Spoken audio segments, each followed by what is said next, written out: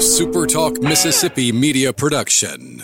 And now, it's Coast View with Ricky Matthews. Brought to you by J. Allen Toyota, Gulf Coast Business Supply, South Mississippi Boat Show on Super Talk 103.1 FM.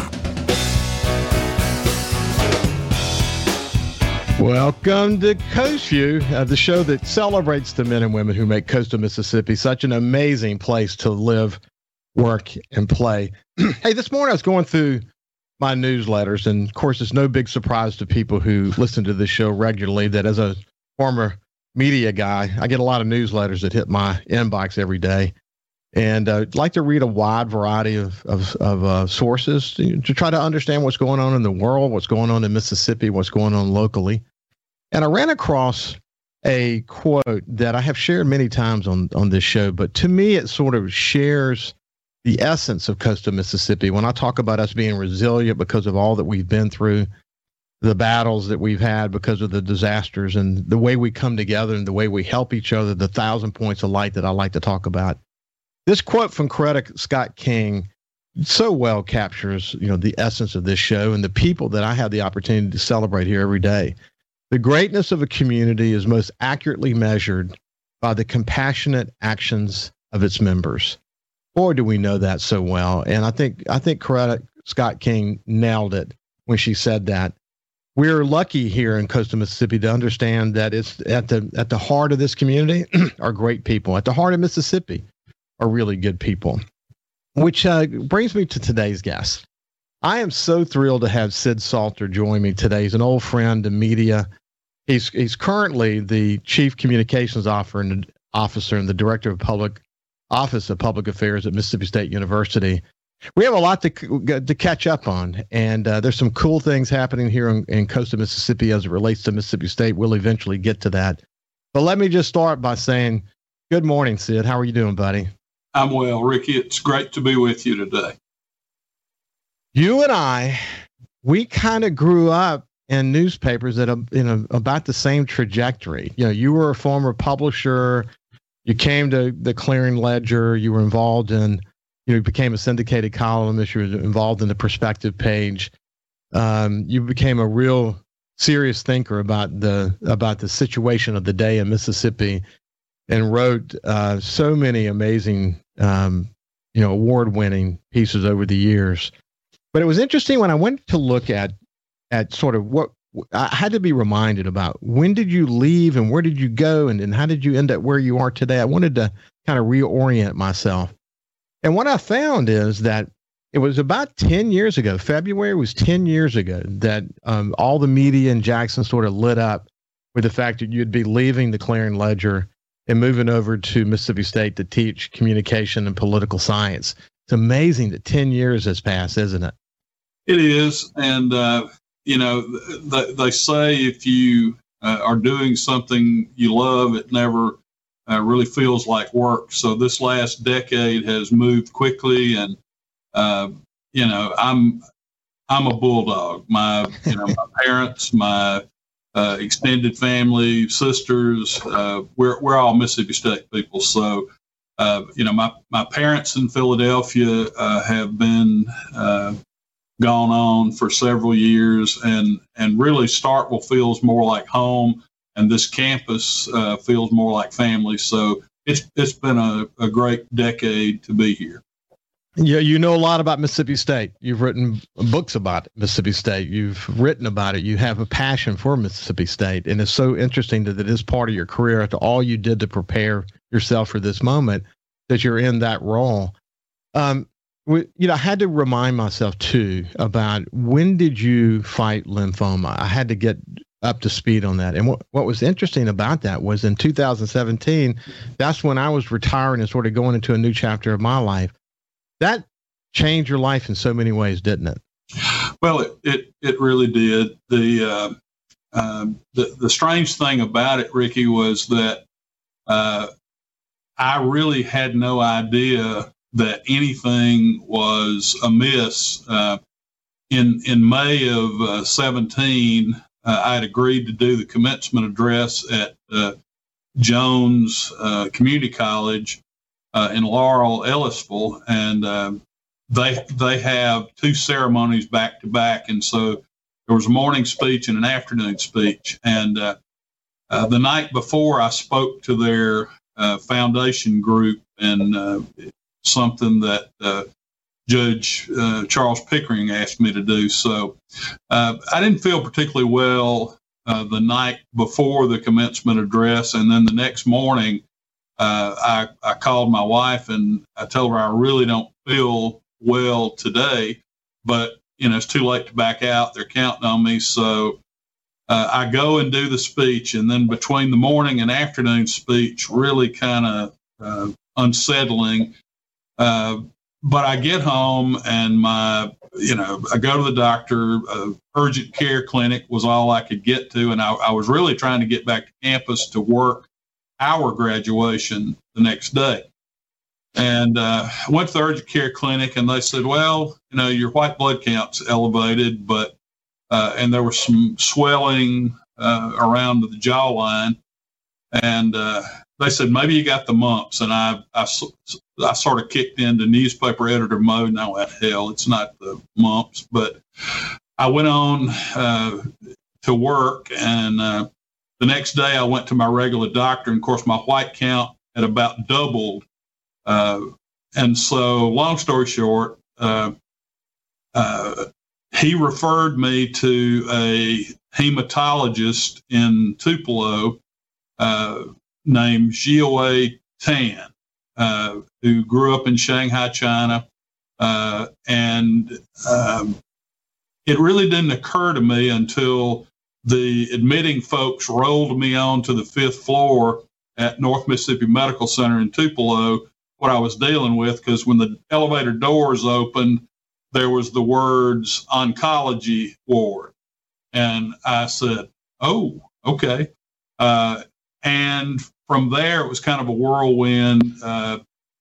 He did a biopsy, had 4 lymph nodes taken out, and he comes in close to midnight. And I could tell by the look on his face this wasn't going to be a pleasant conversation.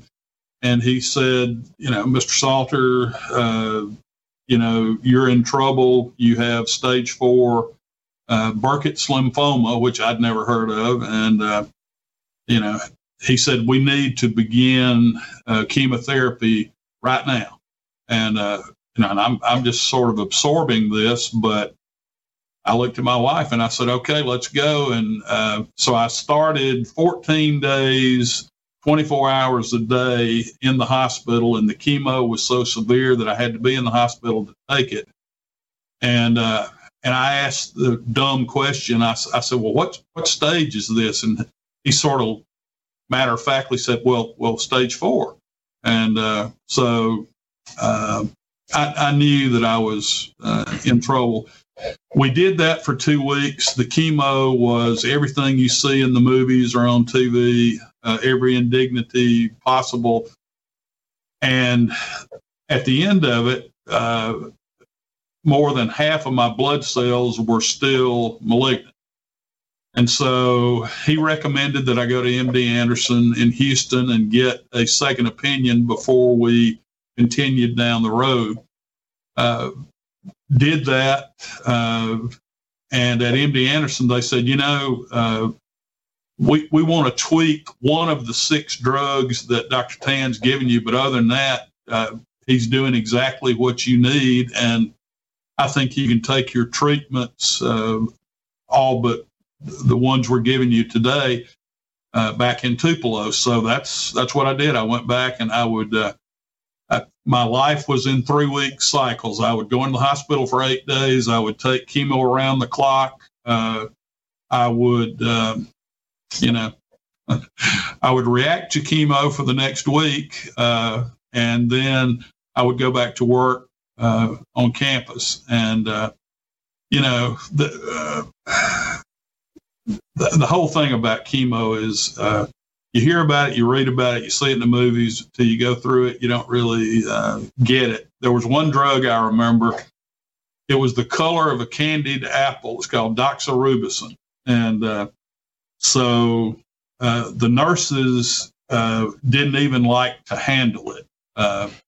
But they were pumping this into me, and, I dropped about 80 pounds, every hair on my body, eyebrows, eyelashes, all of that out. Most old newspaper guys have the pallor of death anyway, but I really had it at that point. And it was life-changing in that I would do the chemo, and then they would roll me downstairs and give me intrathecal chemotherapy, which they go, you're face down. They kind of give you a spinal tap and then drop the chemo into your spine. And so it was a hell of an experience. We're visiting with Sid Salter. We're gonna continue this conversation. What did he learn from that experience, and where is he today as he continues to contribute to Mississippi on so many different dimensions? It's a very inspiring story. We'll be back after this break.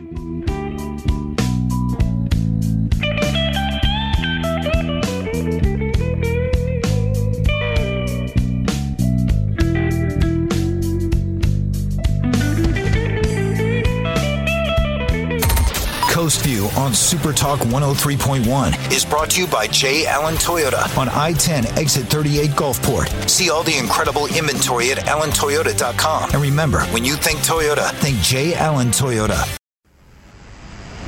His love for the coast is why he's here. It's Coast View with Ricky Matthews on Super Talk Mississippi Gulf Coast 103.1. Welcome back to Coast View. We have Sid Salter. He's the Communications Chief Officer and Director of Public Affairs at Mississippi State University, and an old friend of mine. We kind of grew up in media together. And before we continue his story about what he learned from his bout with cancer, just wanted to say real quick that I exchanged notes with Steve Davenport this morning, and he sends his best wishes. He looks back on your 2-year stint at Telesouth, the company now known as Super Talk Mississippi Media, that owns this station, as an incredibly productive time, and very fond memories and thoughts, and loves that you're a big supporter of even Super Talk today. So Steve sends his best wishes. So we're coming back to you went through this. How are you doing today, Sid? I've been in remission 4 years now. Next week, I've got a PET scan scheduled, but I anticipate that it will be clear, and I feel very blessed in that way. The treatment, the chemo, all of that, like 10 months of this really intense chemo and everything that went with it. But I got into remission. And then what was left after treatment, my balance was shot. I had some deficit, and that was disappointing. Right before my 60th birthday, but I was still on the right side of the grass. I lived long enough to see, more grandchildren come along. And I guess what I learned from cancer was this. Up until that time, my column was very important to me, and it sort of, in some ways, defined to me who I was, I thought.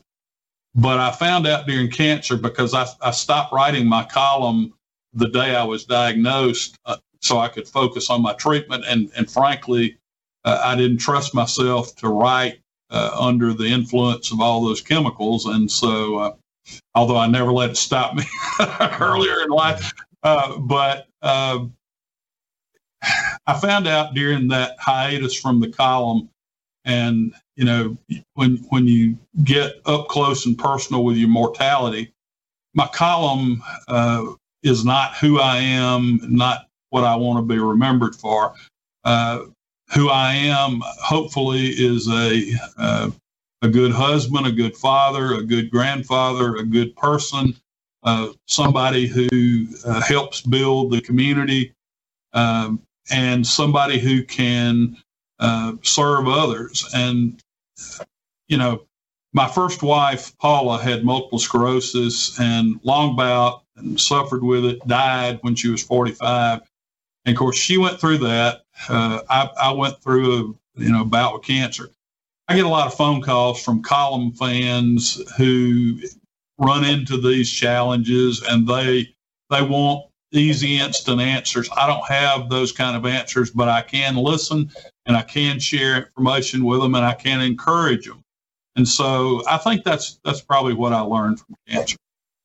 It's a powerful lesson. It is. You know, I think back, I had a little health scare myself, which is the reason why I decided to retire. It wasn't anything nearly compared to your situation, but it was enough to get my attention. And during my career, I always tried to be focused on family. But, you know, the truth is when you're a CEO of a company, you have to have a very caring wife and you have to have kids that really understand. And I think people who saw me during those moments would tell you that I was, you know, the best father I could be during that time. But it's when you sort of, all the noise is gone and you're retired and you're refocused again.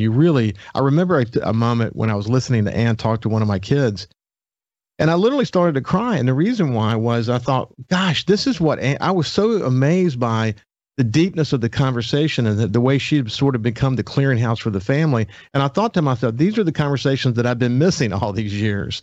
And I thought, my God, I've been given this opportunity to see her in this moment and to appreciate what she was able to do for me. And I'm going to do everything I can to give back everything I can. So when I read that Coretta Scott King quote, the greatness of a community is most accurately measured by the compassionate actions of its members. That means something to you, doesn't it? It really does. And being affiliated with Mississippi State, I do feel like I'm in a role here that I trained for all my life, starting in weekly newspapers and then moving to a large daily newspaper. I had sheet fed and web printing shops during that time. I did television for WTOK for a decade. I did radio for Steve. I actually started in radio when I was 14 years old in Philadelphia. So, and I understood, digital media and social media from my time at the Clarion Ledger and SuperTalk. So I felt like I was well prepared to fit this role. And as I remind Dr. Keenum, I spent a lot of time asking annoying questions of people in positions of authority. And now when I'm fielding them, I can bring that experience to the exchange. And so I think it's been a wonderful time for me. I love the teaching. I did that for about 5 years, and then this job got to be to the point I needed to focus full time. I really loved the time I spent with Jack Crystal writing the book that kind of gave Jack a victory lap at the end of his career and prior to his death. But I am the luckiest guy that you will ever meet in that I have had a wonderful career. I've had a wonderful life. There have been some bumps in the road and some heartbreak, but isn't that true of every life? And so it is. So I feel very fortunate, and I look forward to getting to work every day and watching these young people on their path. It's been a tough year here for our students, for our faculty, for our staff.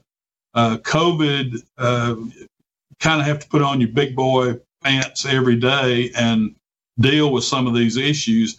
And believe it or not, Ricky, one of the toughest things we had was baseball. Mississippi State people are pretty, easygoing until it gets baseball season. And then they're serious about their baseball. And when we had to limit and restrict that last year, and we're still limiting capacity to a degree, that really gets next to them. You wrote a great piece actually about COVID and how we're all kind of getting worn out by it. And you actually had a grandkid during COVID. So did I, actually. I experienced that. And so the column that you wrote about that was it was personal to me because it's what we experienced. That, the first time I saw my new grandchild was over FaceTime. What an odd time that was. But you closed that piece out. You said this, but in days like this, we all must diligently search for the light of Christ where we can find it. It is in the glow of that light that we can find our way through the darkness of the pandemic and still hold on to our collective humanity. Welcome to the world, little big man. What a blessing you are. But it's interesting, isn't it, Sid, how these moments occur in your life, in your case with your new grandson, that brings it all back into focus again, that in spite of all these things, man, we are reminded what in life ultimately matters, aren't we? Absolutely. And, I look at the 9 grandchildren that we've been entrusted with, and, we have a little 4-year-old granddaughter who was adopted from Bangalore, India. And I think about over the course of my life how Mississippians have dealt with race and poverty and all these things. And I have learned so much from Selah. She probably had the toughest entry into the world. Spent the first year of her life in an orphanage, was abandoned by her birth mother, all these things. And she has turned out to be such a fountain of joy and inspiration to our family. And so, I think that through adversity, we are all tempered, and iron sharpens iron. I really believe that. Sid, there's really so much that you and I could talk about. I when I was preparing for this conversation today, it hit me that we should have had a whole hour set aside, because we're not going to have time to circle back in this meeting and get into what you and I observed in the media industry and that transition that occurred. I want to talk to you about the Cyber Center project that Mississippi State is collaborating with other universities on here at Keesler. I want to talk to you about the role that you play at Mississippi State. You wrote a great column recently, actually, about China and people who don't fully appreciate the role that China has played in the lives of Mississippi farmers. I spent a lot of time in the Mississippi Delta and just had a great conversation about that just this past weekend. And so there's a lot to talk about. So what we're going to do is we're going to reschedule and have our schedule you come back on in a couple of weeks. And we're just going to continue the conversation if you're game. I'd love that. It's been great to catch up. It's good to see you happy and healthy and contributing. And it's been a real pleasure and an honor to have this opportunity to catch up. Thank you, Ricky. Thanks so much. You bet. This has been Sid Salter from, he's famous in media in Mississippi, but he's with Mississippi State today, and we'll continue the conversation in a couple of weeks. When we come back, we'll have representatives from the Mississippi Aquarium.